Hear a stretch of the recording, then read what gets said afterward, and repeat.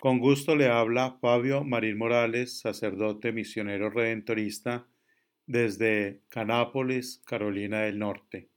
Hoy celebramos el sábado de la 26ª semana del tiempo ordinario. Lectura del Santo Evangelio según San Lucas, capítulo 10, versículos del 17 al 24.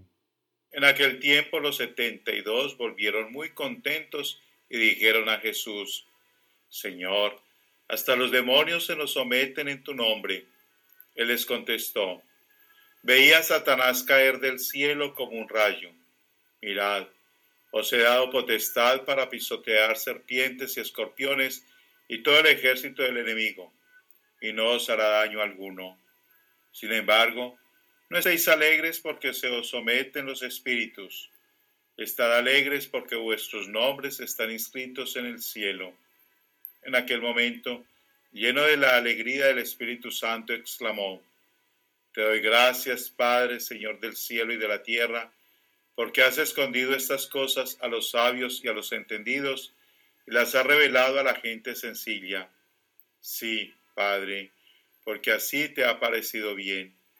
Todo me lo ha entregado mi Padre, y nadie conoce quién es el Hijo, sino el Padre, ni quién es el Padre, sino el Hijo, y aquel a quien el Hijo se lo quiera revelar. Y volviéndose a sus discípulos les dijo aparte: Dichosos los ojos que ven lo que vosotros veis, porque os digo que muchos profetas y reyes desearon ver lo que veis vosotros y no lo vieron, y oír lo que oís y no lo oyeron. Palabra del Señor. Gloria a ti, Señor Jesús.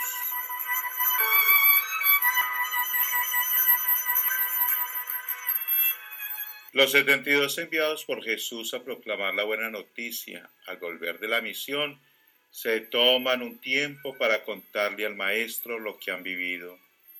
Este encuentro es el punto de partida para nuevas lecciones o enseñanzas de Jesús para aquellos misioneros.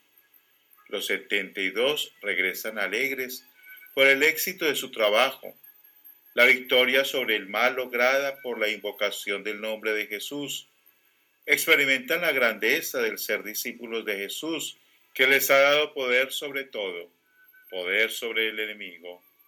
Pero Jesús no se queda en la acción, sino que los invita a levantar sus miradas hacia lo alto y alabar a Dios Padre por la obra realizada. Jesús se goza en la acción de gracias porque la revelación de Dios ha llegado a los pequeños y han tenido acceso al corazón de un pobre que se desvela a su hijo más pequeño y los ama a través de la acción de su hijo. Sin embargo, la verdadera victoria no es solo la obra que han realizado por la salvación de otros, sino por la propia salvación. Como iglesia evangelizadora no podemos olvidar que evangelizamos y nos evangelizamos, que siempre somos discípulos, que lo que anunciamos debe ir en coherencia con lo que vivimos, que lo que proclamamos es lo que nos esforzamos en creer, que lo que damos es la expresión de lo que llevamos dentro. La iglesia es dichosa por la obra que se le encomienda, pero sobre todo porque la palabra de gracia sigue resonando en su interior y la invita a renovarse constantemente. Hoy más que nunca, nuestro testimonio de vida es condición esencial para la eficacia de la misión.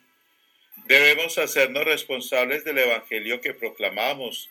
Es necesario que nuestro esfuerzo evangelizador brote una verdadera coherencia de vida y que el anuncio animado con la oración y el amor a la Eucaristía vaya haciéndonos crecer en la amistad con Jesús.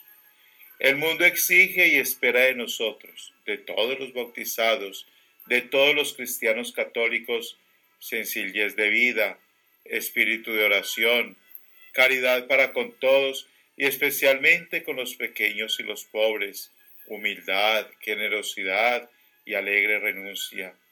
Para el mundo de hoy solo es creíble un evangelio encarnado en las realidades que vivimos.